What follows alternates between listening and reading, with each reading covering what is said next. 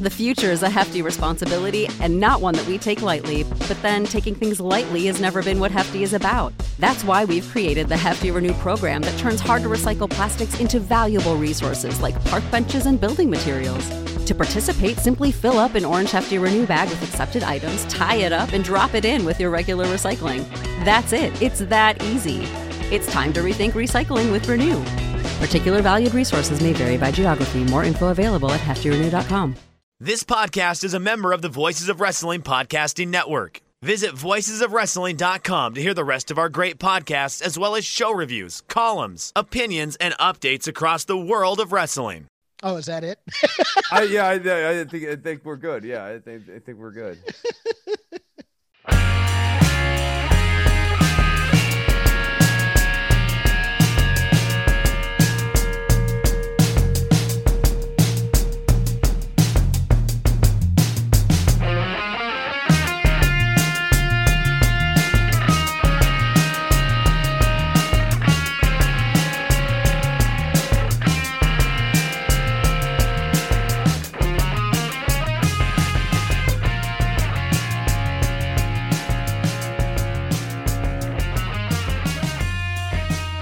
MyBookie presents Shake Them Ropes. Use code ROPES. Get 50% or up to 50% of your deposit in free play. Chris Novembrino, Jeff Hawkins. It is the third week of January.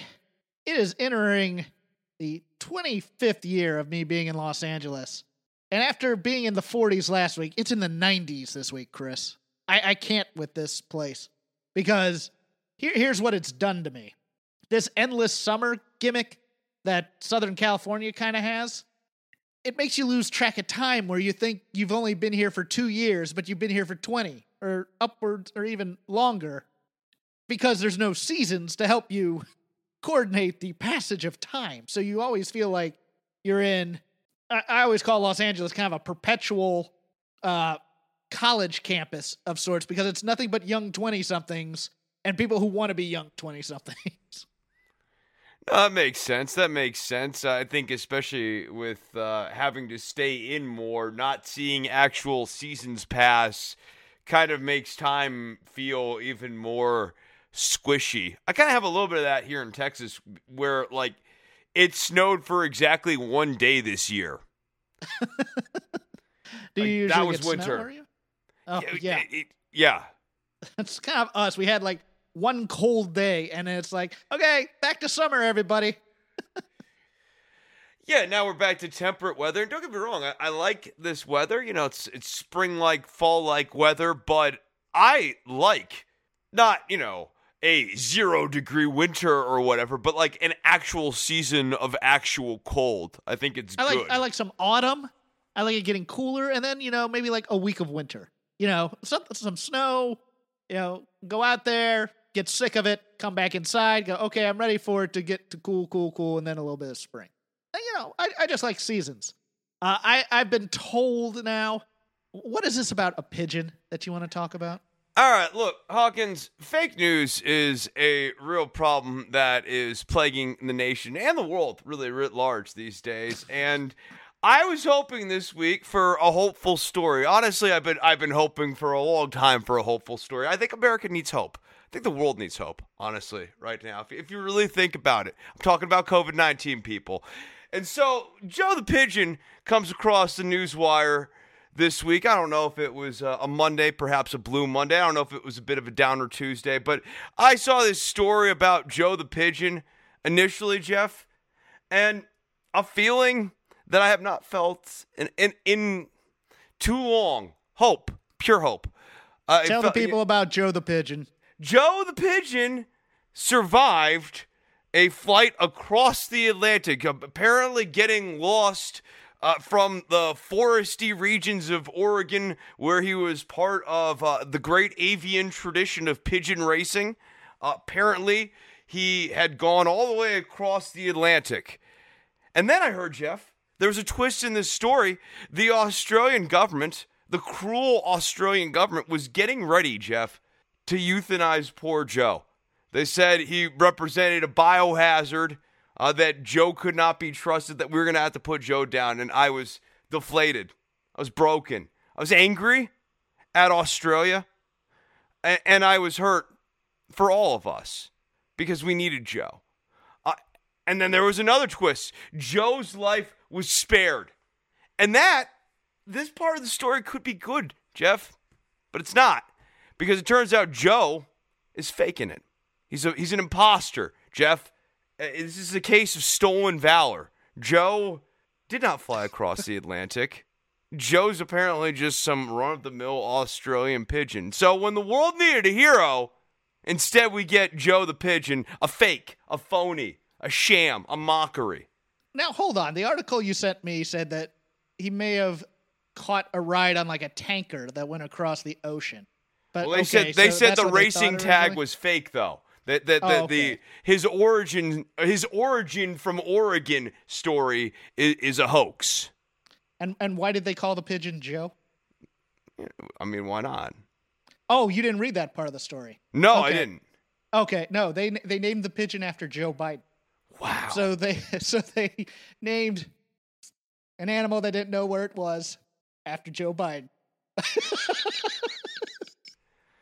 Caught a big wave. He caught a big wave, and he got to where he wanted to go. Okay, perhaps. maybe discombobulated. Doesn't know where he is. You know.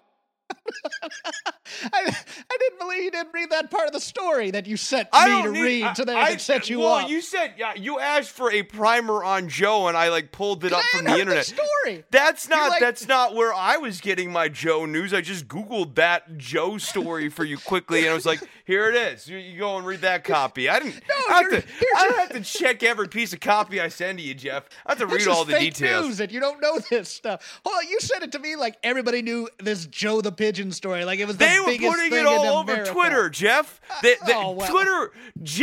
Twitter Jack was once again up to his antics, pushing his narratives, his fake pigeon narratives, lying to America and the world. So Twitter's talking about so all of America is. Oh, that's how the Twitter trends work, buddy. You look that up in the book. We've had our fight, and it's only 5 minutes in. Want to thank everybody for listening to this week's Between the Sheets, which I was on with Zellner and Bix. Also, I was on Andrew Rich's Music of the Mat, episode 100, talking about the themes of Sting. Happy he had me on. Probably won't have me back for another year or so, because it's just like, me on that show, I don't know what it is. I'm all sorts of tangents and things of that nature, and Andrew's just Mr. Serious, sitting there with his dad jokes, waiting to get in. And I can never tell if he's happy or displeased with my performances. It really is like a father. Yeah, you always have. You've done the show a few times. You always ask Andrew, "Hey, how'd I do?" Right? Yeah. No, I get done, and I'm really unsure if I did a good job or if I didn't give him what he was looking for in the final product. All right, some of the news. I'm going to start with this because I got a bit of a rant in me. Drew McIntyre taken off of Raw due to COVID, replaced by Triple H on Raw. I was thankfully spared from Raw because my DVR did not record it, and I did not seek it out after reading the results. So I'm a much happier wrestling fan this week. But here is my rant, Chris. My personal position versus what I'm willing to accept for the public are a little different. I've been pretty much locked up since late February, going out a few times for people to load groceries into my car, not going into buildings, wearing a mask everywhere I go, if I go out, but it's only been like 3 or 4 times. Mostly having my groceries delivered to me. I took this seriously. I can handle being locked down for long periods of time because I'm a semi-shut-in. Now, what I'm willing to give for everybody else was I didn't necessarily want everything locked tight, but I'm also not the guy who's going to scream and yell at you if you don't have a mask, because I understand people sometimes forget. But I was willing to, in moderation, have reduced numbers of people going about their lives as long as they took precautions, as long as they had the masks on. Now, there's a problem in wrestling, and it's not just in wrestling per se, and I say per se a lot. I've been noticing a lot lately, so I'm trying to stop that, and I apologize. But the wrestling community is very, for lack of a better term, incestuous. And they love having house parties with each other. and they love having dinners and large gatherings at people's houses in the general vicinity of Florida, all over the state, but usually in the Orlando areas where a lot of them live. And some of these people are not taking it seriously. And it's a concern for the companies. It's a concern for Triple H. He said it as such. But the Ricochet one, I'm sure that's on your mind. I want to slide this in. That one to me is really egregious considering the timing of this guy. He's going into a big contract negotiation. This picture comes out this week that makes him look like he's Johnny, I'm not cool about COVID safety guy. There's a lot of that going around. There's a lot of some of the more social media type of people are putting a lot of pictures of them going up and having dinners and going out like nothing's happening. I'm mad at Casey Catanzaro because she had a birthday, I believe, last night, and there's 35 people at this restaurant. None of them are wearing masks. All of them are sitting very close together, having a birthday party like there ain't nothing wrong. Now, I get mad because it's you read this over and over. I see, 12 people going to Disney World with masks on. It's like that misses the point. You're wearing a mask, yes. You're being safe, yes. But this thing the ain't mask, over. The whole thing with the mask, like, pulling it out from the social stuff. The whole point about the mask and the reason you're wearing the mask is sort of a recognition that right now when you're out in public, it is a suboptimal situation. So you're trying to take maximal protection. Yeah. It's not like the idea of the mask is not that, especially if you don't have like an N95 mask, the idea of a mask is not that you're magically safe. This is not a totem that will keep you safe from COVID. This is just the best you can do in a suboptimal condition. So because it's really frustrating. I have to go out or right. I have to do something. Look, the businesses are open because they have to be open in some capacity to live, mostly.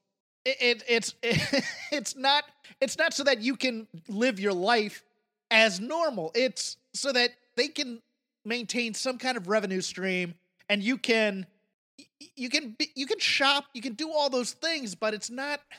It's a modest amount of risk business. mitigation. Yes. Yes.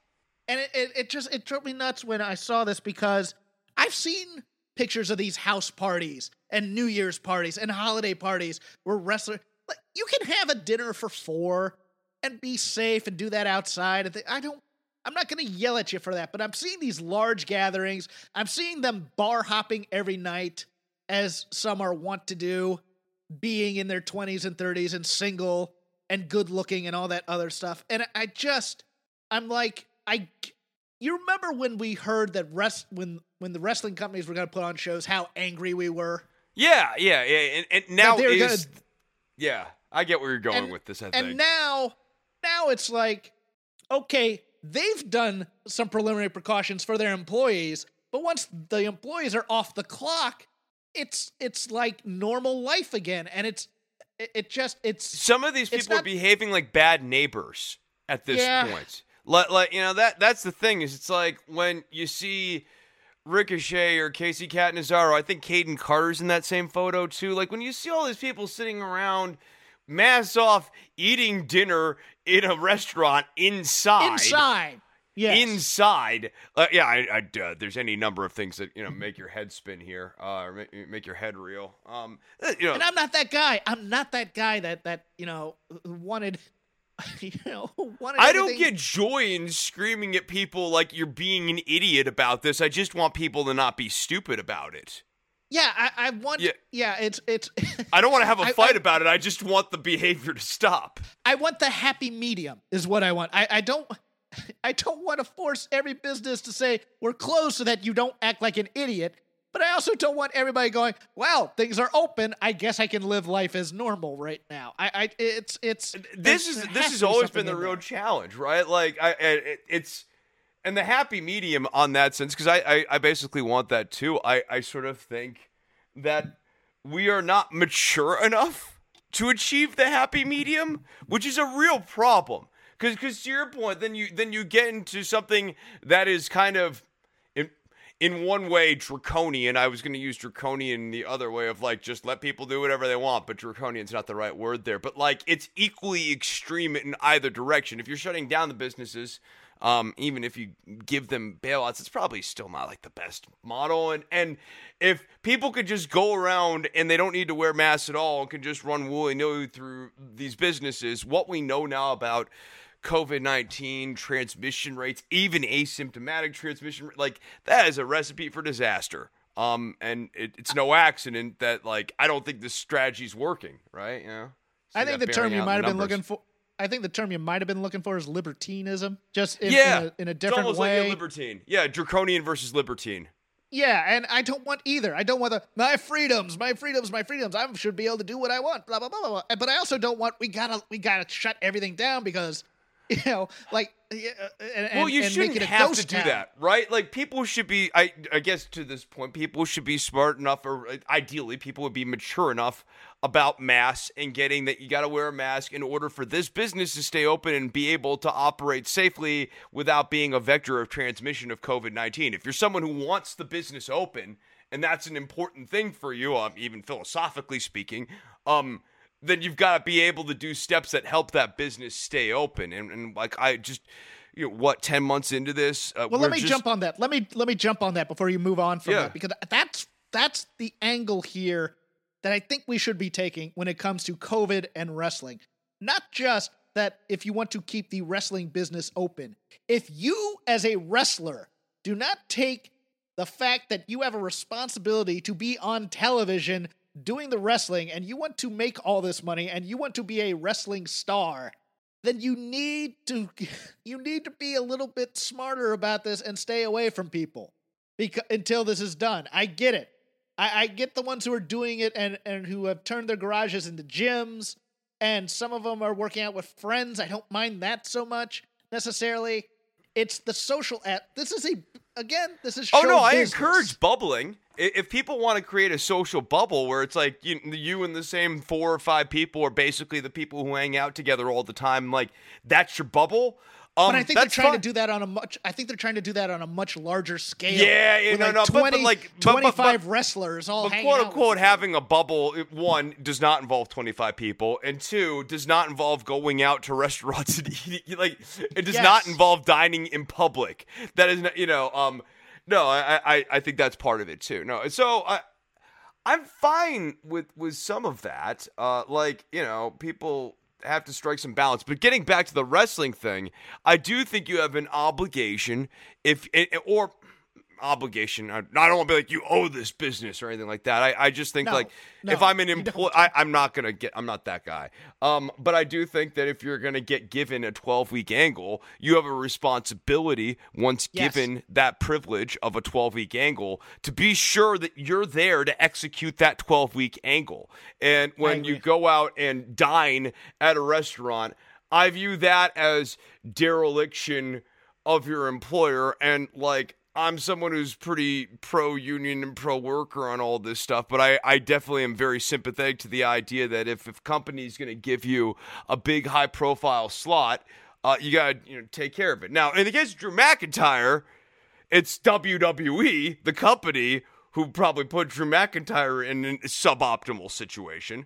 But yeah, with some of these other talents, for example, like the Casey Catanzaro, Ricochet, Caden Carter bubble, like, yikes. Some of these people are putting themselves into harm's way unnecessarily. Fightful has learned that internally the plan is for WrestleMania to occur on April 11th, 2021, 2 weeks after the original date of March 27th. Obviously, the event will not be taking place in Los Angeles as planned. But if the date holds up, it won't be taking place at either Tropicana Field or the Amway Center either, as those are going to both be in use. I'm thinking they're going to use the Tampa Bay Buccaneers Stadium, much like they're supposed to do this year. But I think they're going to do a partial capacity type show, Chris. Okay. I wouldn't pay money for it. I wouldn't go. One of our favorite things to follow is the Vince McMahon XFL stuff, and Vince McMahon filed a countersuit against former Commissioner Oliver Luck, seeking $572,792.10 after Luck had sued McMahon for an amount in excess of $23.8 million. McMahon filed the suit on January 7th, claiming that Luck abandoned his job as commissioner as soon as the pandemic hit, and that he didn't listen to McMahon's directives when he signed Antonio Callaway, a wide receiver for the Tampa Bay Vipers, who never ended up playing in the league. Now, I really felt like that broke the league's back, if you're asking me. Well, here's the Cliff Notes version. Is Callaway, I believe, violated that policy that McMahon wanted about not having arrests and things of that nature. There's a dispute as to whether or not that policy exists. And that's also a part of this lawsuit. I just like McMahon really caring about moral fortitude. Luck cared about the level of play in the league, and he goes, these guys are terrible. We need other wide receivers. So they brought in Callaway, much to the consternation of Vince McMahon, who's texting him, what are you going to do about this? You have no chance. He literally tweeted, you have no chance in hell of this. And he tweets like he's a 13-year-old girl. But nevertheless, what happens is they bring in this Callaway guy to work out, and they go, we can't keep him. Okay, but, we're just kind of working, ESPN and stuff like that. We'll keep him around, but we'll get rid of him after this tryout camp. Well, Callaway gets hurt at the tryout camp, so the XFL is on the hook for the money for his medical expenses, and that's what Vince McMahon is mad about. This is not a great position for Vince. I think it's actually a good position. If this edict was true about if it was a known company policy about bringing in low character types, I think Vince McMahon wins this lawsuit. I do. It's one of those things where, if he violated something in his employment clause, in his employment contract, that would be something. Okay. No further comments. I mean, I'm not a big football guy. I'm trying to think it out. I don't know. I have a hard time really thinking that Vince cares about morals. Vince is not a morals guy. So that, that's the part where I'm dubious about this idea that there was a moral fortitude clause. It was more counterbalancing the NFL thing where they just, the they let Michael Vick stuff back in and that kind of stuff. Exactly that kind of thing. We're not going to let those kinds of people back in, which is a problematic view in its own right. Well, Colin Kaepernick didn't go to jail, right? No. But it was also just the number of arrests, people getting arrested at nightclubs, all those other things. It's basically he wanted to put himself as that phony, clean-cut, all-American boys playing football type thing, and it's just You're right. He doesn't care, but for marketing purposes, it was just that thin veneer of. It's BS. A silly marketing thing too. I guess it has a certain appeal to one part of the political stripe, but let's think about this too a little bit further. Then, right? You're the alternative football product. You need every eye on the product you can get. So, do you really want to be stepping into the culture war? Especially when you need to get the best talent you can get, and you probably need to accept, some B stock, if you will. Yeah, but you see, that was the whole thing, is they didn't want to step into the culture war. You'll never hear about our players, talking about this, that, and the other, or getting into trouble or anything like that. We're not going to hit you over the head with. Well, and that's what I'm saying. But by doing that is a culture war statement. Yes, it works against him, which is a problem. Moving and on, hurts the product. Yes. WWE has officially announced Superstar Spectacle, a 2-hour television special featuring WWE's Indian talent alongside top stars from Raw and SmackDown. I have my doubt about the top stars part. Push gender. The event will premiere on Sony 10.1, Sony 10.3, and Sony Max on January 26 at 8 p.m., 9 a.m. Eastern Standard Time. It will emanate from the WWE Thunderdome and have commentary in both English and Hindi. So they're going for this NXT India thing, I think, too. Hey, look, because I sometimes stream online or whatever, I actually do see the presentation from India, and as best I can tell on Indian television, it's not like that much of a mystery because a decent chunk of it's in English. WWE gets treated as pretty serious product over there, gets pretty decent visibility, And the market in India is over 1 billion people. If WWE gets popular over there, and it's not, entirely impossible that they couldn't have a surge of popularity over there. I don't think it's necessarily going to be a big America wrestling boom anytime soon, but, maybe WWE does establish themselves a nice little foothold in India. If it was something, half as big as America, they'd be happy with that. Young Rock will premiere on NBC on February 16th. Focuses on different chapters of Dwayne Johnson's life, from growing up in a strong and resilient family to being surrounded by the wild characters of his professional wrestling family to playing football at the University of Miami. The show will explore the crazy roller coaster that he has shaped Dwayne, emphasis mine, I apologize, into the man he is today, and the larger-than-life characters he's met along the way. A hard pass for me, but I'm not going to fault it. He's making money off of this. Great. I just, any, other than Muppet Babies, I want Young Nothing. I don't want, we got a Tiny Toons hater here. Wow. I didn't like Tiny Toons as much as Animaniacs. So Animaniacs is good. Muppet Babies was great because it wasn't just, I don't know. I'll have to watch an episode or two just to see if it's standard family sitcom dreck or if it's actually something trying to say something.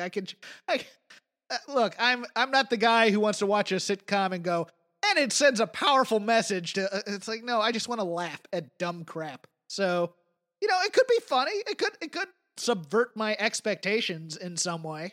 I just think it's going to be, I could see NBC going a throwback to when family sitcoms were blah, blah, blah. I'm just like, well, it's not my jam, but if it's your jam, great.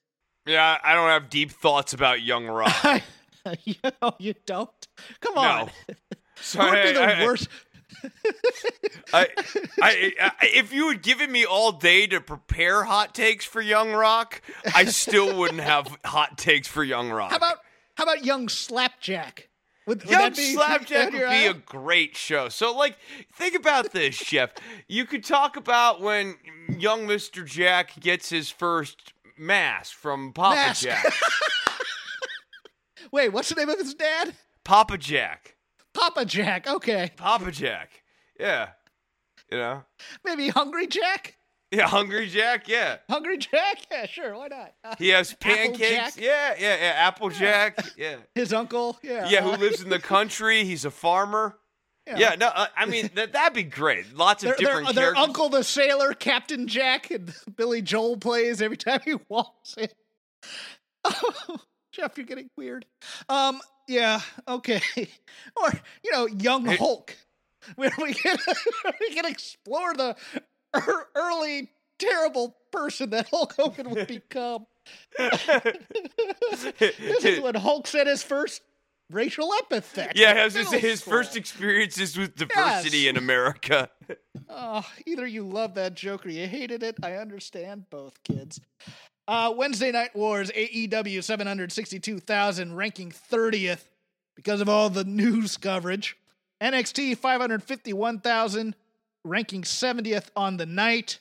Not a good night for either show, but when things happen in the news, everybody watches the news. So I guess there's an excuse for it. Yeah, I mean, also, probably a broader commentary about the professional wrestling-like nature of news in America, especially when it comes to politics these days. And finally, they announced the first 4 teams that are going to be taking part in the women's version of the Dusty Rhodes Classic. The aforementioned Casey Catanzaro and Caden Carter will be taking on Toni Storm and Mercedes Martinez. Oh, murder death. Although, I'll talk a little bit about that in a sec. Shotzi Blackheart and Ember Moon will be taking on Candice LeRae and Indy Hartwell, who have also been announced. I expect 4 other teams of some sort to be announced in there. Possibly somebody from the main roster like the Riot Squad I could see coming down there. Who do you have win this tournament? Do you have somebody like a Catanzaro and Carter to establish an actual tag team in there and then maybe have them take on the women's tag team champions? Or do you have 2 big single stars like Storm and Martinez just kill fools like Carter and Catanzaro? I feel like this tournament is a vehicle to build Catanzaro and Carter on some level. So I think they pull an upset on Storm and Martinez in the first round. I don't know that they win. They feel like finalists, but not the ultimate winners, if that makes sense. Yeah, especially if you I don't know if they've determined this, but if you give them a WWE Women's Tag Team title shot, it's going to be somebody on a higher level, and I think that's probably going to be Shotzi and Ember. I think they may win that just for that reason. And then I wonder if Ember is going to turn on Shotzi. Maybe eventually, I think. Yeah. I don't know. I wouldn't turn Ember so soon after turning Tony, but what do I know? I don't book this stuff. I expect maybe Io Shirai finds a partner and finds her way in this. Look, Bayley's on social media trying to get into this tournament.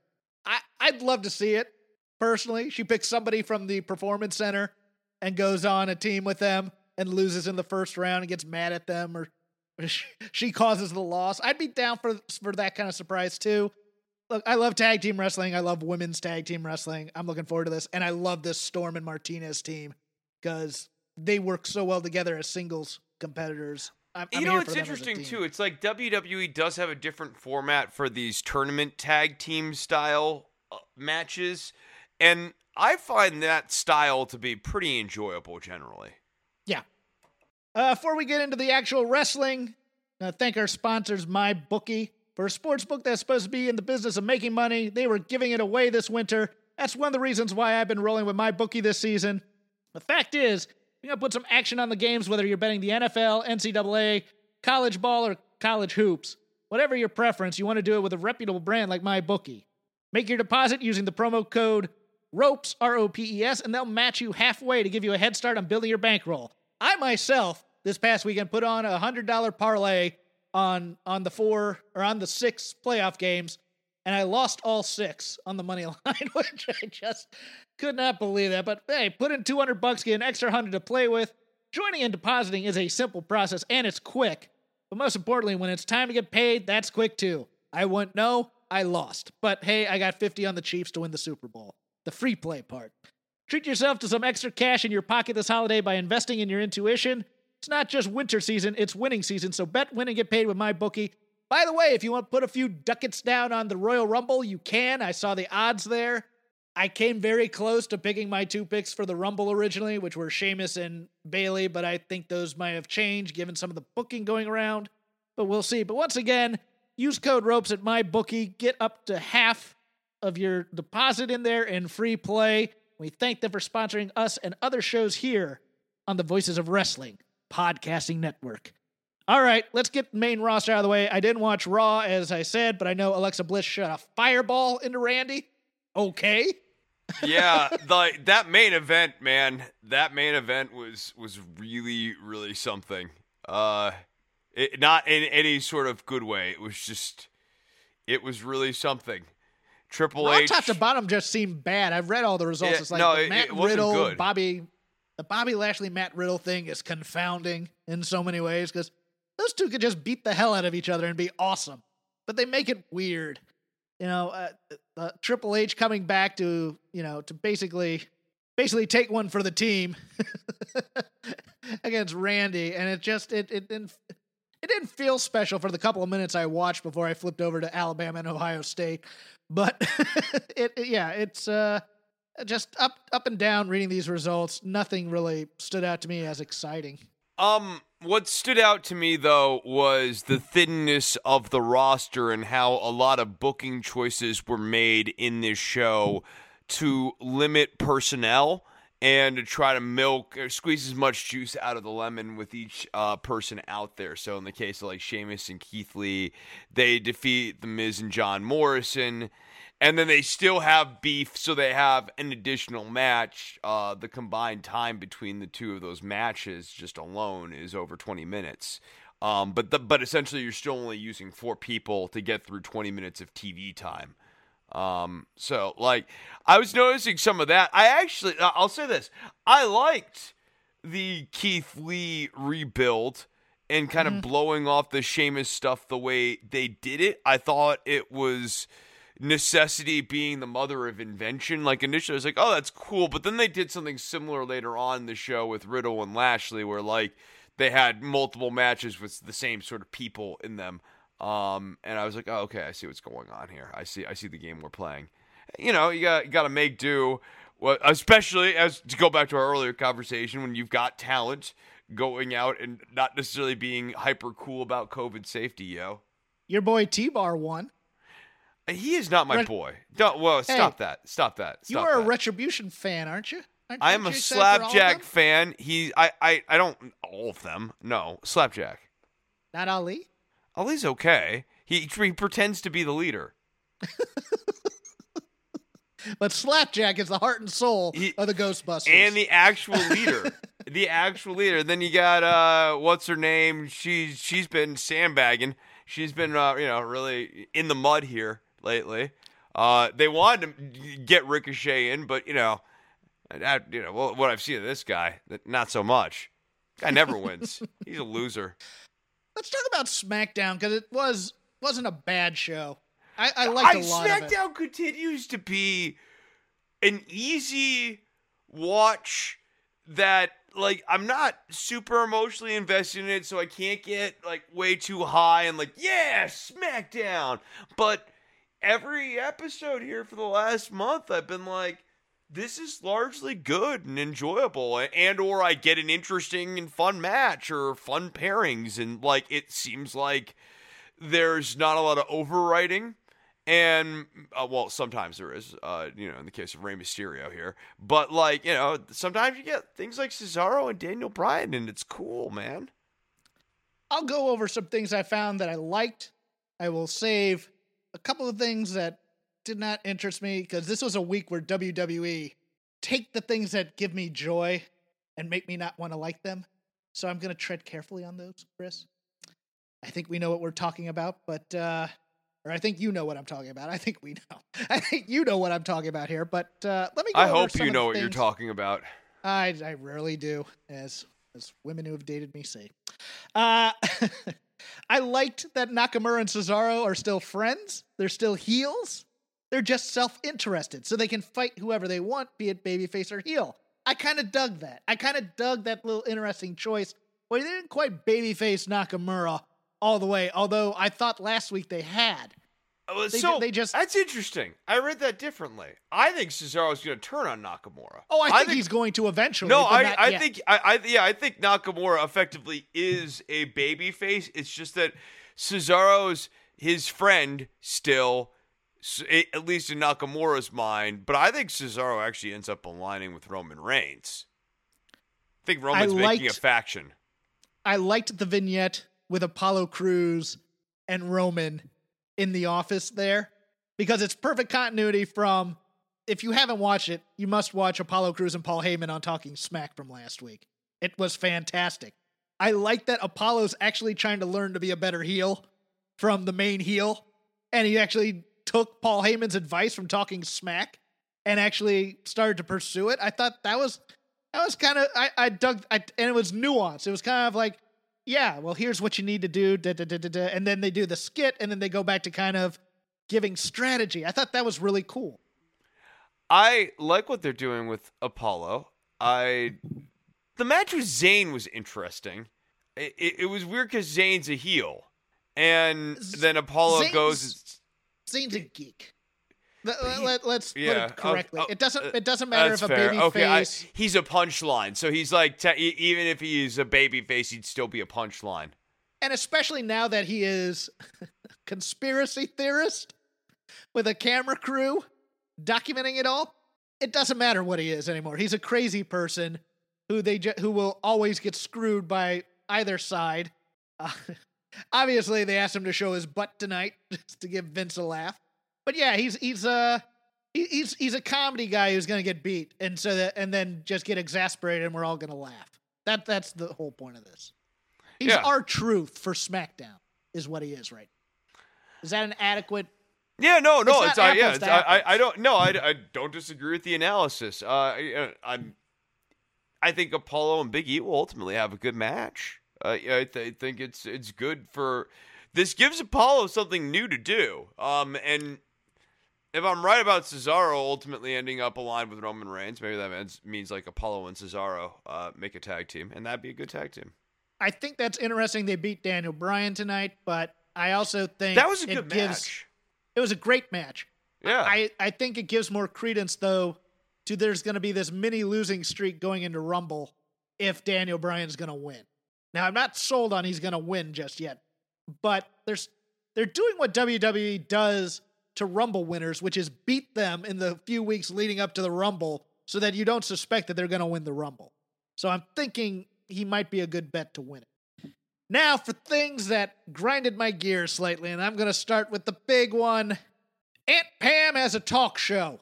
I don't like talk shows in wrestling because it defines people down. There's never been a main eventer who's had a talk show other than maybe Piper on his ascent as the first one.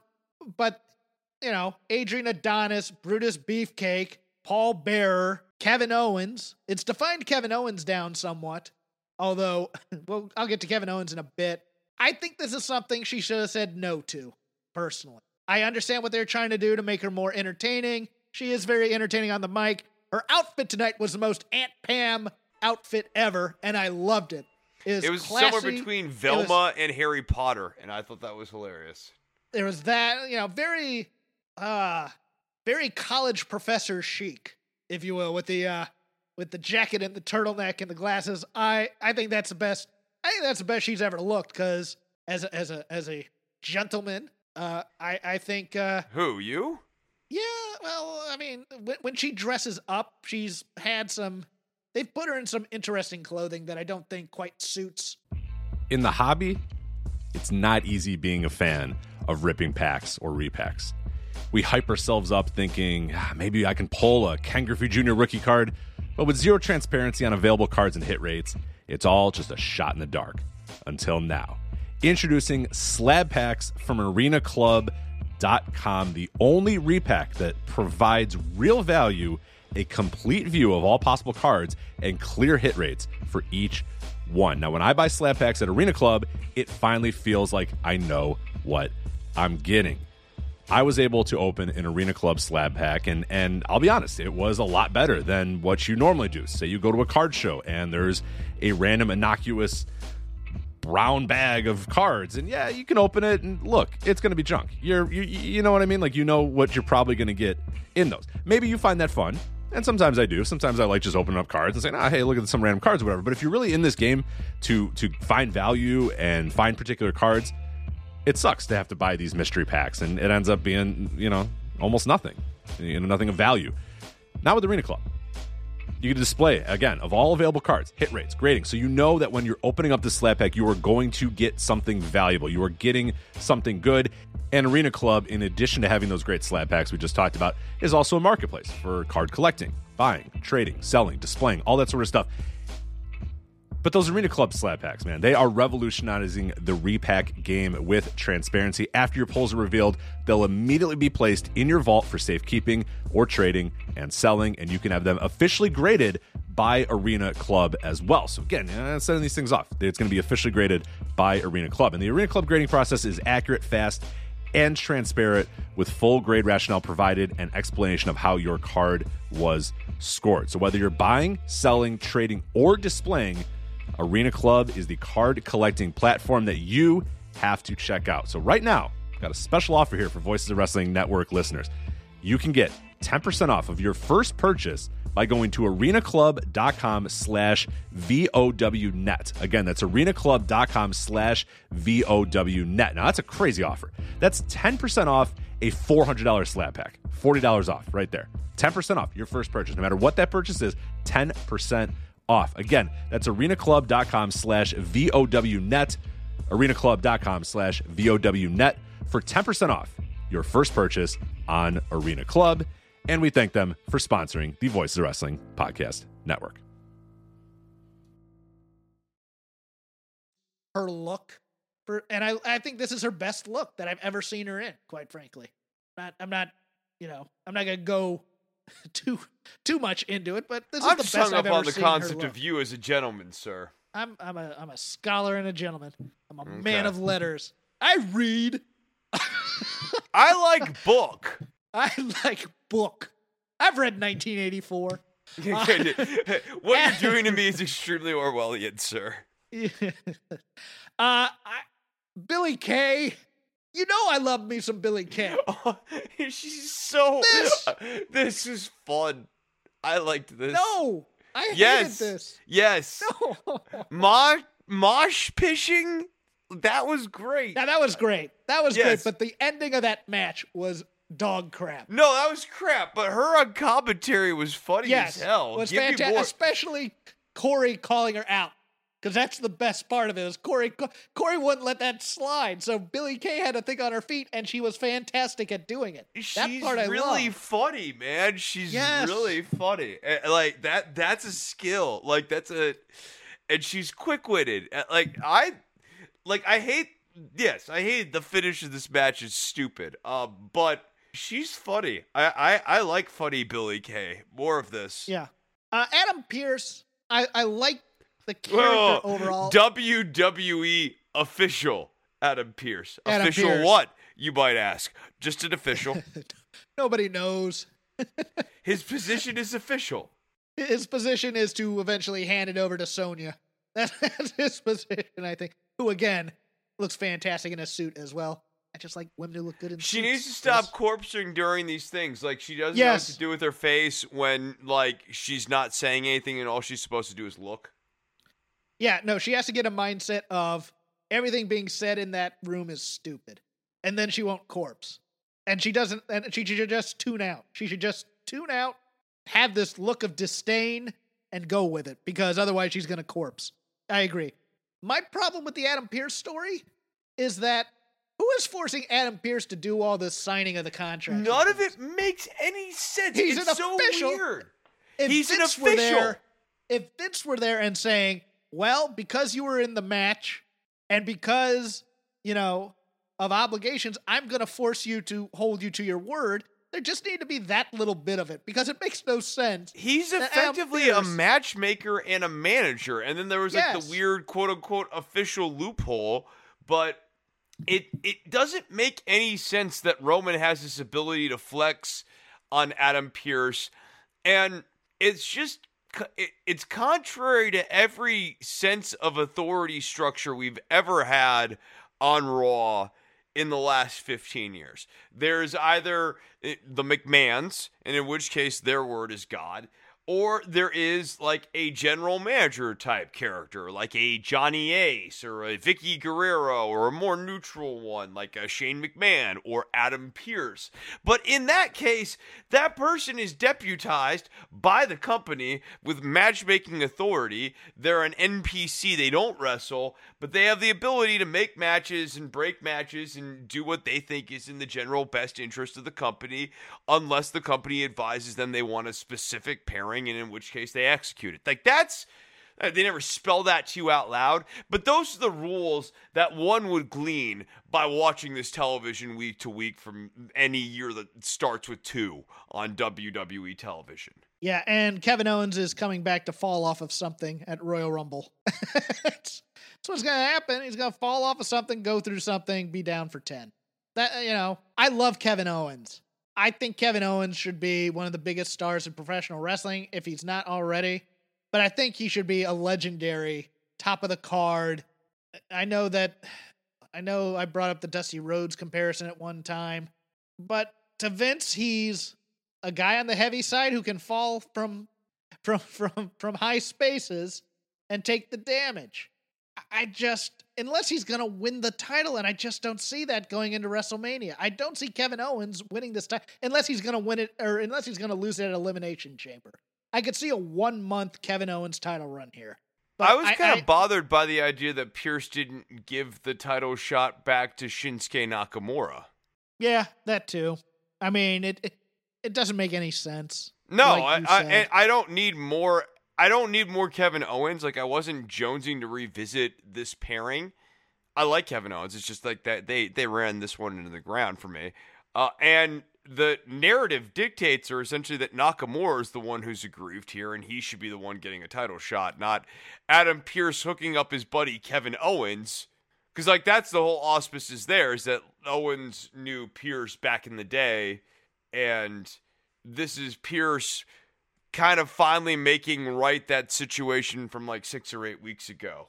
Yeah, and I think they dropped the Nakamura thing after this week. I do. I think they just move on to whatever Cesaro and Nakamura are going to do, and they just forget about him getting screwed in the number one title or contenders match, which, you know, it's like, okay, then why did you go through all that to do that? Just for the Uso match? Okay, cool. Yeah, I just don't get it. Any other thoughts from the main roster? Yeah, I didn't. The actual skit that Bayley was in did nothing for me. No. Rey Mysterio and Dominic Mysterio. Dominic is too old now, or appears too old now, for you to have him playing as a kid. He is a grown ass man, and he looks like a grown ass man, a young man, but he does not look like a kid anymore. Yeah. Before I comment on that, one quick thing: if you haven't seen the Stone Cold podcast with Bayley on the network, she's so great. She's so great in that. She's so honest and forthcoming. She's really. I love her, and I love her success. She's such a sweetheart, and she's great in that. All right, Dominic Mysterio, or Dominic Guerrero, depending on who you believe the parentage is. You will appreciate this reference. Some Brian Adias-like charisma on that kid. And he's not a kid, you're right, he's a man. We need promo school, we need more promos. It's just frustrating watching him. They had him talk off the cuff, and it's just, you could see what he was supposed to say, and you could see him getting flustered. And it was just the Mysterio school of acting, and I thought they were setting him up for a heel turn as well. What do you think? I do think that they're setting him up for a heel turn. I hope so. When they asked him about the tag team, he goes, yeah, it'd be nice to win some tag team titles with my dad, but I got other plans as well. I go, he's turning on the old man, and I'm here for that. Because it's, number one, you can't do it in front of a crowd because nobody would buy it. But, okay, sure. You know, have it. Now, the question is, does he join like Baron Corbin? Or does he go with Seth again when Seth decides to mosey on back again? I'm equally dumbfounded as to what Mysterio's plan is for next week. I'm hoping, fingers crossed, that Buddy Murphy gets tapped. Where's Buddy? Where is Mr. Murphy and Aaliyah? That's what I want to know. What kind of terrible things has Murphy? Has anybody cared about Rey Mysterio's daughter? Where is she? What's happened to her? Why is she hanging out with this guy in his 30s? Why? I wish that we had more. Hold on, did they drink hemlock from an apothecary? And the war's over between their families now? I want more. I want the Mysterio stuff to be a segment. Like, if I was booking this show, it would be, you know, in like the B block or the C block of the show every week. So, you know, be buried in the middle. But we would have a Rey Mysterio cheesy telenovela skit / angle, preluding to whatever match in-ring thing they're doing at this point. Like, you know, I loved Rey growing up. I loved Rey growing up, but I'm not a kid anymore either. So whatever we're building up to with Dominic here, it's fun in this stupid way, but it's bad when they try to make it real serious. Oh, they're going to do a Jerry Springer type thing on one of these dopey talk shows, or they'll bring someone in to do a talk show with them. And they'll be fighting. They'll always do it on a talk show. And there might be a signing thing. You know, they have a contract signing.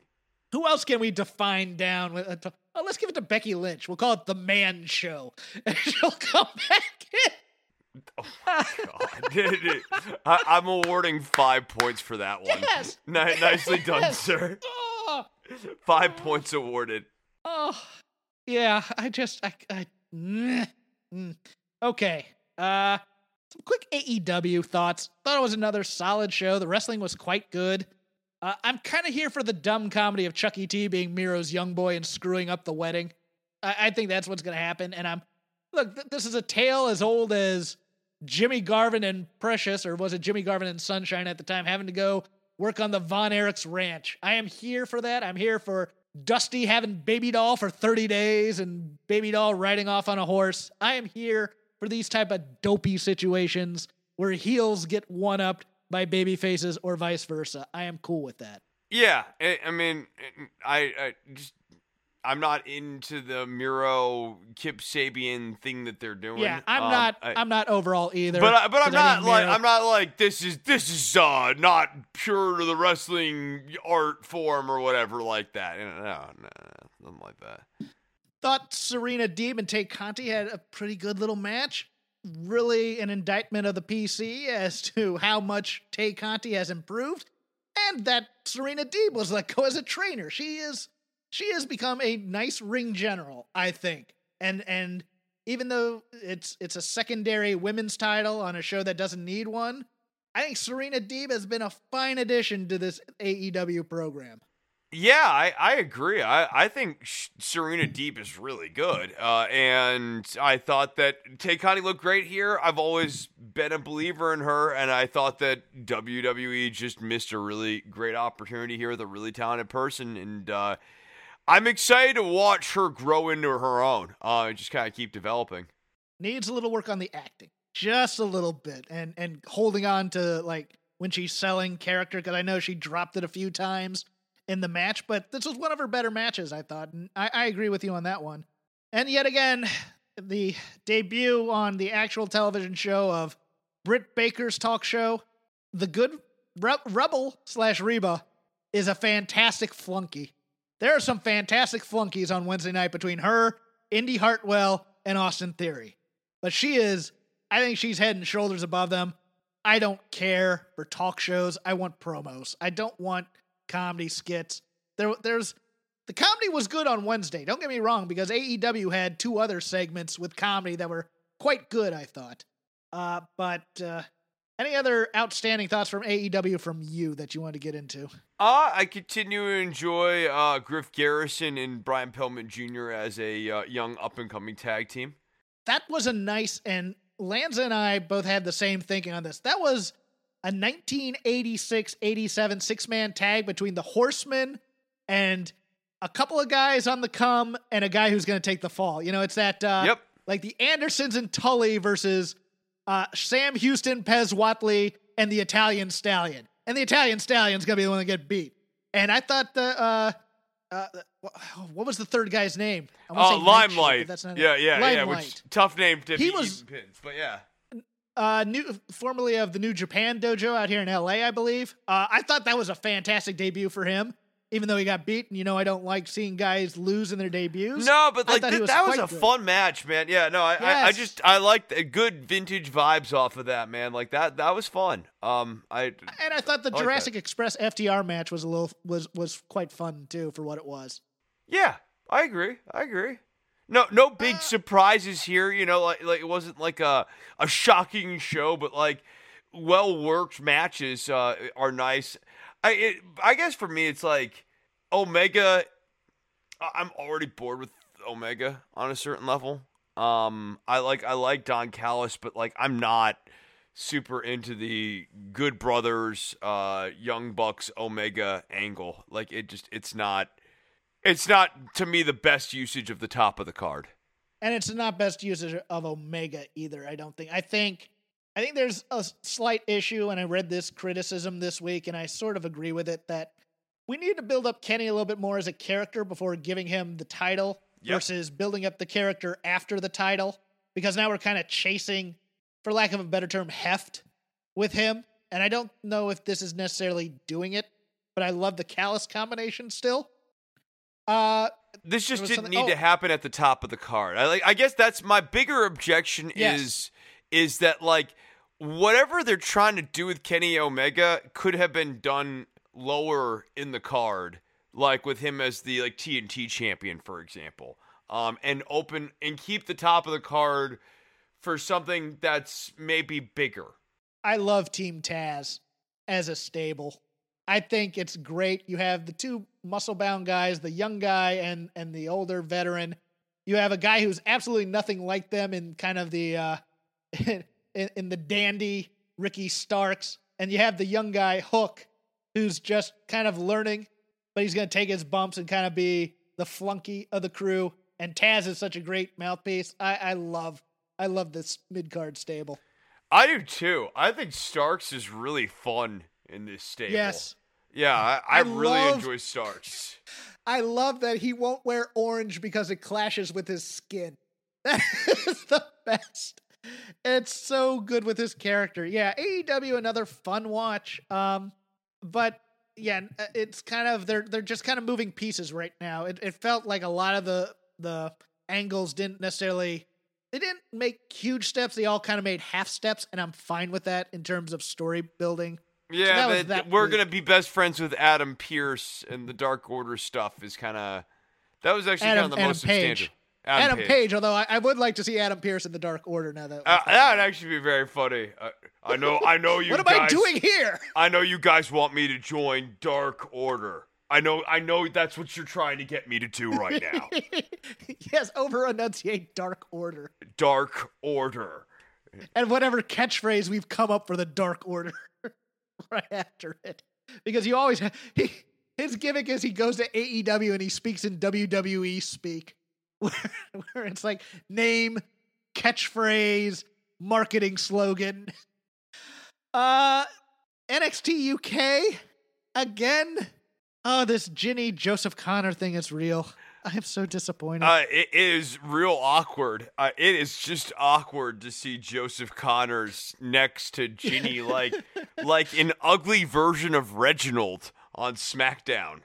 I got mad at this because she goes, you're probably wondering why Joseph Connor is here. Well, I have a lot of money, and you couldn't buy something better than Joseph Connor. You could have had both bootleg Kofi and Whoop guy for as much as Joseph Connor's probably costing you. You could have had Saxon Huxley for as much. You could have had anybody for as much as Joseph friggin' Connor. Now, that being said, Kaylee Ray and Ginny, all over that, my friend. Oh, it's going to be really fun. All over this. I'm into that. I really am. They did the continuity with her saying, I helped you keep that title, and her still being a heel going, you didn't help me. Oh, yeah, she did. I love both these women, so I'm here for it. I enjoyed a lot of this show. Like, I liked the Ed Harvey, Shea Samuels thing. Wait, hold on. That was for... was that earned? Because I know it was just for the UK audience, not for people like me who had forgotten he had like a 2008 Chikara run in the States is it Shaw Samuels or Shea Samuels? Maybe it's Shaw Samuels. Samuels.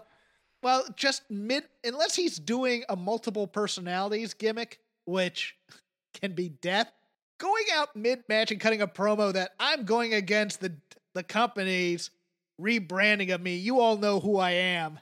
I both love it and hate it, Chris, because it's a little too on the nose for me of what they do in story.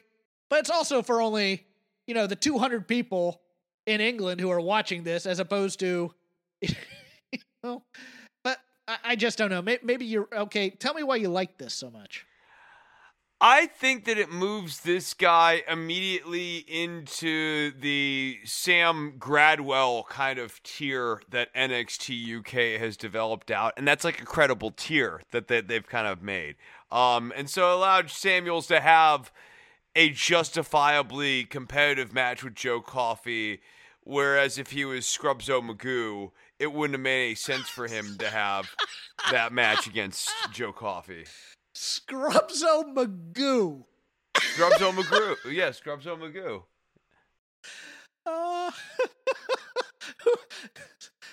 Somebody in the company is going to take that now. You know that. And they're just going to troll us. Here's Leon Ruff versus Scrubzo Magoo. Scrubzo Magoo. His finishing move's the Scrub Buster. I was going to go with the Magooinator or something like that. I want that now. Please drop that Easter egg just for this show. Scrubzo Magoo. I liked the Hunt promo with the exception of most people say that they live in chaos. Yeah. Oh, no. Yeah. Not another group here to cause More chaos. There's the people who want to take over and the people who want to cause chaos, and neither actually do it. And they don't even ever get close. Like this company's really bad at both takeover angles and chaos angles. Yes, look, I want to see the wild boar bite off Mark Andrews' face. That's, you want to cause chaos, make that special effect happen. I mean, we had The Hunt should be Karush. targeting Well, hold people in various episodes.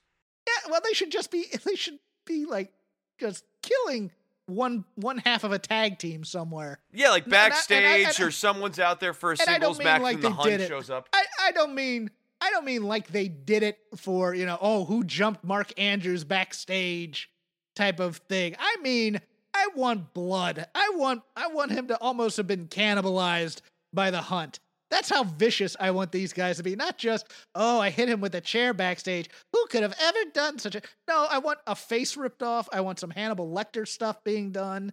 I liked the promo, though. I liked the mood of it. I liked it being in front of a cage. I liked Eddie Dennis. I think Eddie Dennis is a great spokesman. I think so, too. He has... Look, we've been tough on the Dwagon, but he has a lot to offer as a spokesman. Into the wagon. Into the Dwagon. Well, And the main event... okay, well, hold on. before I Tyler get to Bate that, and Sam Gradwell was fun. It was fun, but... Man, that's the return you give Tyler Bate in the middle of the show, not the main event, and then do Walter another week. I mean, I love both shows, but yeah, I want Tyler Bate to come back with a strong win as opposed to a back and forth match and then winning. I liked it. I just think, again, I put Tyler Bate on a much higher level than I think WWE does. Yeah, I think so too. I also think Yogi Swami Tyler Bate is not an upper card gimmick, so like we might have to just get our brains around that one.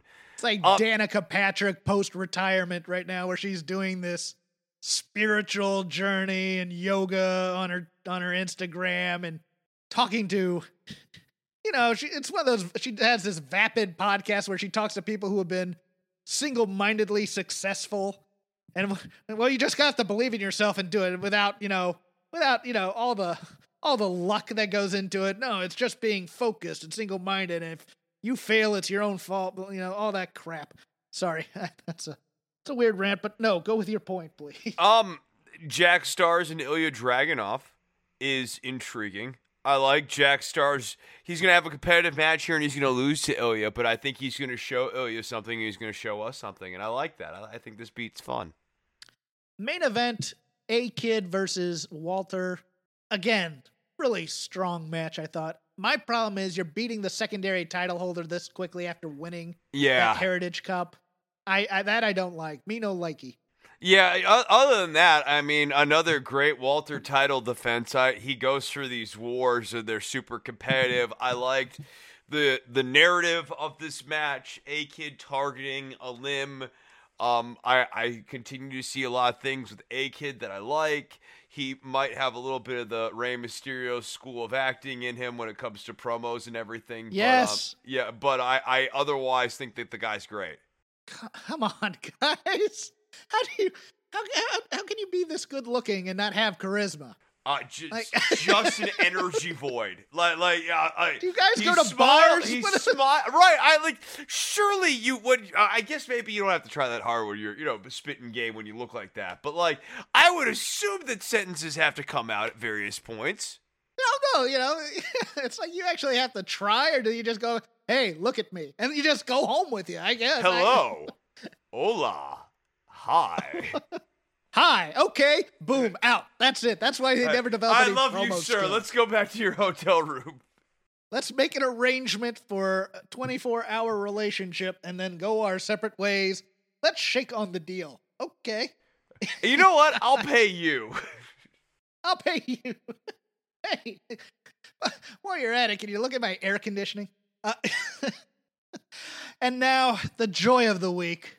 A show that, shockingly enough, despite some of its flaws, brought me such great joy. NXT on Wednesday. Ever Rise and the Grizzled Young Veterans. Oh, how this made me happy Oh, how I love Everrise. Oh, how babyface fire Matt Bartel made me lose my ever-loving S. I howled after all the smack talk. Babyface fire Matt Bartel coming out there. I also just love the spot where he smacks the guy in the back of his head and just walks away. I love flaky heels versus angry heels, and this match was everything I could have hoped for. This was so fun. Zach Gibson. This was a 74-star match. Sure, Meltzer has 5 stars. This had 74 stars. Zach Gibson comes out, immediately sets the dynamic with his promo. And this is the thing. This is the thing that he does as good as anyone in the business right now. It's at an elite level overall. He is so good at, hey, Zach, this is the dynamic of the match. Walk down to the ring, cut the promo, and make sure that we're framed up for what we're trying to do in this match here. And he does it perfectly. And lets us know that Everrise are, there are underdogs. Because he's saying these guys have absolutely no chance in hell. And then when Everrise gets in there, like, Everrise rules. Like, you're kind of like, yeah. You are such idiots. Does rules. You're damn right I'm rooting for you guys, you effing idiots. You go in there.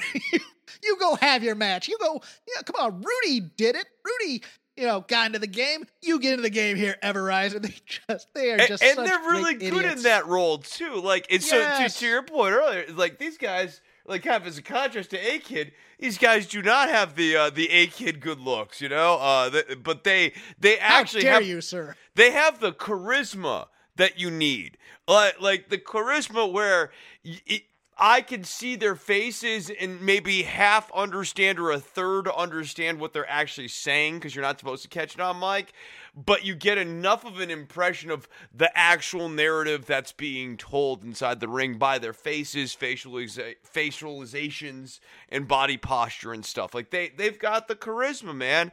Everrise is For fun. the love of God, give them Malcolm Bivens, please. Please. We've seen them on the Twitter account doing stuff together, and they're wonderful. Let's get over ourselves, give Everrise to this great manager, and get him on TV a lot more. I love Kurt Stallion, don't get me wrong, but Malcolm Bivens belongs with Everrise. And write NXT, tweet at them, write your congressman, call up Triple H at the Performance Center. Don't go live because they'll think you're a stalker. And get Malcolm Bivens with Everrise, for the love of God.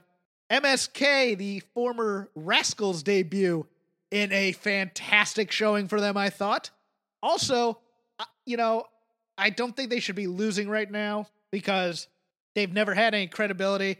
But I liked that Jake Atlas and Swerve did not bicker. I thought they were a fantastic team together, too. I enjoyed the hell out of this match. Yeah, I enjoyed this. I thought they were bickering in the back later on. They did that, but during the match yes. and during the course of it, it was still babyface and flaky cocky heel, hey, this is a business. We're going to go down here and win this. We're going to be, okay, great. And then afterwards, they get in the back and all hell breaks. Okay. Look, Chris, compared to how they book these types of things, where it's like 70%. somebody accidentally hits somebody. Yeah, no, I feel you. Or somebody hits a move or somebody runs out on somebody, and they were actually focused on trying to win the tournament, and then they blow up backstage. This is subtle storytelling for them. I dug it. Yeah. No, I'm with you. Hey, you sold me. You sold me on this. Johnny Gargano in the Gargano way. I'm here for it all. I'm here for every bit of this flaky dummy. I got you. Hey, I got you the document. Gargano is such a great flake, and I hate seeing him in this role because he should be the biggest babyface in the company right now. Although I do love Finn Balor Born Again Hardcore. I dig that. But Gargano and Candice, and even to a lesser extent, Indy and Austin, this entire stable works for me, Chris. It really does. Like I understand and have the conflicted feelings about these talented people kind of all in a stable. But then the actual stable is a lot of fun. And it is something different, and it's being executed well. And, wrestling's about staying fresh. So maybe this is a good thing. They can always go back to what's more their home field at whatever point they want to. If they want to make Johnny a babyface again at some point, they can. Breezango looked motivated this week. I thought this was one of their better showings since going back down. It helps that you have the Undisputed Era there. Now, I am wondering, I know what I'd like to see with the Undisputed Era. I don't think I'm going to get it because I think they're teasing kind of what I'd like to see anyways, is I'd like to see kind of the 89 Horsemen angle with Sting and the Horsemen, where Sting is part of the Horsemen for a very short time, and then the rest of the group goes, no, you're out because you wanted to challenge Flair. I think they're kind of doing that with Kyle O'Reilly and Finn Balor a bit. I could see Finn Balor joining the Undisputed Era and then all turning on Kyle, but I don't think they're going that way. Where do you think they're going with this, Chris? I'm wondering if Kyle O'Reilly and Finn Balor end up in the Dusty Classic through shenanigans. And then we have a team can no longer perform, so we need a fill-in, and it ends up being against the Undisputed Era? Yeah, eventually. Because they're on one side of the bracket, and they're on the other side of the bracket. That would be something. Okay. No, you sold me on that. I'll take that. I really think the Grizzled Young Veterans should win this match. But I understand you can't because of who the tag champs are, and there's a tag title shot on the line with 1 and 2. Right. Yeah. But there you go. There's the story, is you have these two teams who both want to fight 1 and 2. They're both on the same side. They're all friends except Finn, but, it's... Okay, so Undisputed Era taking on Finn and Kyle O'Reilly in the finals of the Dusty Classic. Now, do they shake afterwards, or do the losers, who I assume will be the Undisputed Era, then turn on the other two? I don't know.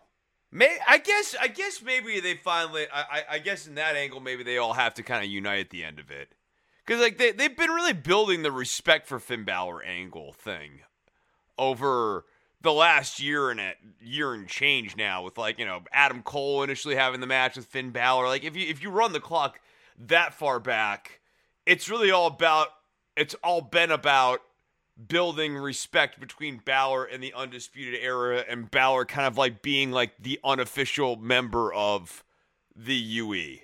Yeah, it's gonna be. This is they've I love this new kind of born again hardcore Finn Balor. No, he's great. I think this is some great stuff. They've stayed away from the demons stuff, which I think is good and I think was necessary. They can bring it back eventually. Just I'm in no rush. I'm in no hurry whatsoever. I think he's cutting pretty good promos as well, which is new for him since New Japan at least. But yeah, I like this. It's a little stone cold Finn Balor for me, but I like it overall. I don't want to see Dusty Classic matches on 205. I don't, but that's the only other thing I had. Anything else from NXT that you wanted to touch upon? Xia Li enhancement match, good, done well. Yes, perfect. 2 shots, strike, kick, 1, 2, 3. Do that now. The after match, going back in there, maybe a little much because there wasn't as much kicking and punching. No, especially when we get the Emperor Palpatine hand gesturing and stuff. Yeah, that was finish silly. him. Yeah, yes. No, okay, but again, 70%. 70%. We have to take the sports entertainment theatrics with the good. This was how we wanted Xia Li to be, though. A striker, a killer, go in there, destroy some fool, 1, 2, 3. No big deal. They're doing a good job with that part of it, I think. Yeah, I agree on that. And I think, at the end, her presentation is just better. She looks good. She looks tougher. She's credible. It's weird timing in the sense that they're trying to push Raquel Gonzalez, and you would hope with a repackage of Xia Li like this that it would end with her winning the championship. But, other than that. Oh, she's not winning the title, but they are going to build her up to be a credible threat. And while you're doing that, you can have this. What did you think of Raquel's promo? Good, not great. Yeah, good, not great. But better than we've seen. Yeah. I mean, she's a lot more compelling now, I think. I don't know if they've officially broken her away from Dakota, which I think would be a shame, because I love that duo. But now that, can they do it in a way? See, I don't want them to do the split type of gimmick. I'd like to see a way where Dakota is seconding Raquel without overshadowing her, and also without Raquel abusing the other. I'd like to see them actually be a type of partnership in a way. Okay, but it's your turn to go for the title type of thing versus what they usually do. So I'm interested to see, because usually their plan for singles people is to break them off from whatever partnerships they've had type of thing, so that they look like stars versus a package deal. Yeah, no, I think that's basically correct. I just have doubts about Raquel being able to really handle long-form single matches at this point. I think that they've been doing a really nice job giving her air cover while she can grow. Yeah, I would agree there. Although Io Shirai isn't... if you're going to do a long-form match with someone, Io Shirai is probably the person to carry you to a great match. I get that, but like, I just think if they're going to give the belt to her event, to Raquel, she needs to be able to do carrying herself. Yeah, I don't know if she's ready for the belt. That's the thing. Because that's the other problem then too. She, a character like that can't be climbing up and down the ladder too many times. You know what I mean? When they climb, they need to get to the top. No, I agree there, but that's the weird thing is you look up and down this roster, and the people you thought were going to take the title off of Io are either on their way out or they've turned them heel because you thought they were going to give it to another babyface at the time. Like, I thought Ember Moon, there was a chance. Candice LeRae might have been the person at the time if Rhea Ripley wasn't going to get the title back, but they turned her heel. I don't think Shotzi's ready, and I don't think she's the type who can carry the women's singles title, because I think she's... I think she'd be a better fit than Raquel. No, that's yes. Okay, so here's the question. So, okay, we agree on that then. All right. I was going to use that as a debate point, now, but if we agree, I think Shotzi's a stronger carry. Well, right now she's a stronger carry because she's a stronger character, not necessarily stronger in ring. But Shotzi's not as bad as sometimes I make her out to be. I mean, I'm hard on her because of that one match I saw live with her, but she can have great matches with great people. So yeah, I think Shotzi might be ready for it. It's a very weird time in the NXT women's division because there's all this talent. I could see Toni Storm taking the title off of Io, but I don't know then what you do with Raquel. Do you have Raquel go after Toni? Because that'd be kind of interesting, but at the same time, they don't like doing that straight up heel stuff usually, but it's certainly not as a first title defense either. So yeah, right. Yeah. Right. No, I think you're right. I think if they're gonna push Raquel, they need to push her to the moon. Yeah, I sort of don't. I don't see a reason to have Raquel face Io unless she's winning the title. I agree, and then you move Io up, hopefully. Yeah. Because she deserves to make that main roster money. Anything else from NXT? I don't think so. Then I will end it there. Thank you to MyBookie for sponsoring us. Use code ROPES. Get half your deposit in free play. I've done it. I've lost my free play and my money, but I've done it, and it's fun. Don't gamble what you can't lose. It's just for fun, kids. And they have all sorts of prop bets. I think they have, for our purposes, the will Trump go quietly? With that, in terms of not being forced. Oh, okay. I was going to say, I need real definition as to what quietly means in that sentence. Again, would appreciate if you listen to my Between the Sheets from a week in January of 1986. I had a lot of fun talking 80s territory wrestling. And also listen to Andrew's show again, Music of the Mat, number 100, talking about the themes of Sting. You can follow me at CrapGame13. You can follow Chris at DWATG. You can follow just the show and general episodes dropping at Shake Them Ropes, all one word. Chris, tell us about Don't Worry About the Government. Yeah, don't worry about the government. We'll have a new episode out here probably in the next day or two. I just need to sit and monologue. I did 3 in a week last week here because of the news on the Capitol.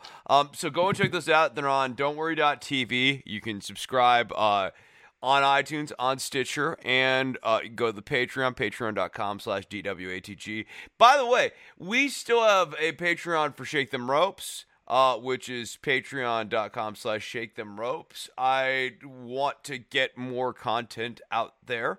So if you want us to do a watch along or want me to do a watch along, if you want more high wattage, I never heard anyone say that ever in the entire run of that show, which is sporadic. And, there might be another episode this year at some point. There probably will be. Give us suggestions. Okay. Yeah, give us suggestions. Give us suggestions of what you want, what you would be willing to pay $1 a month for on the Patreon.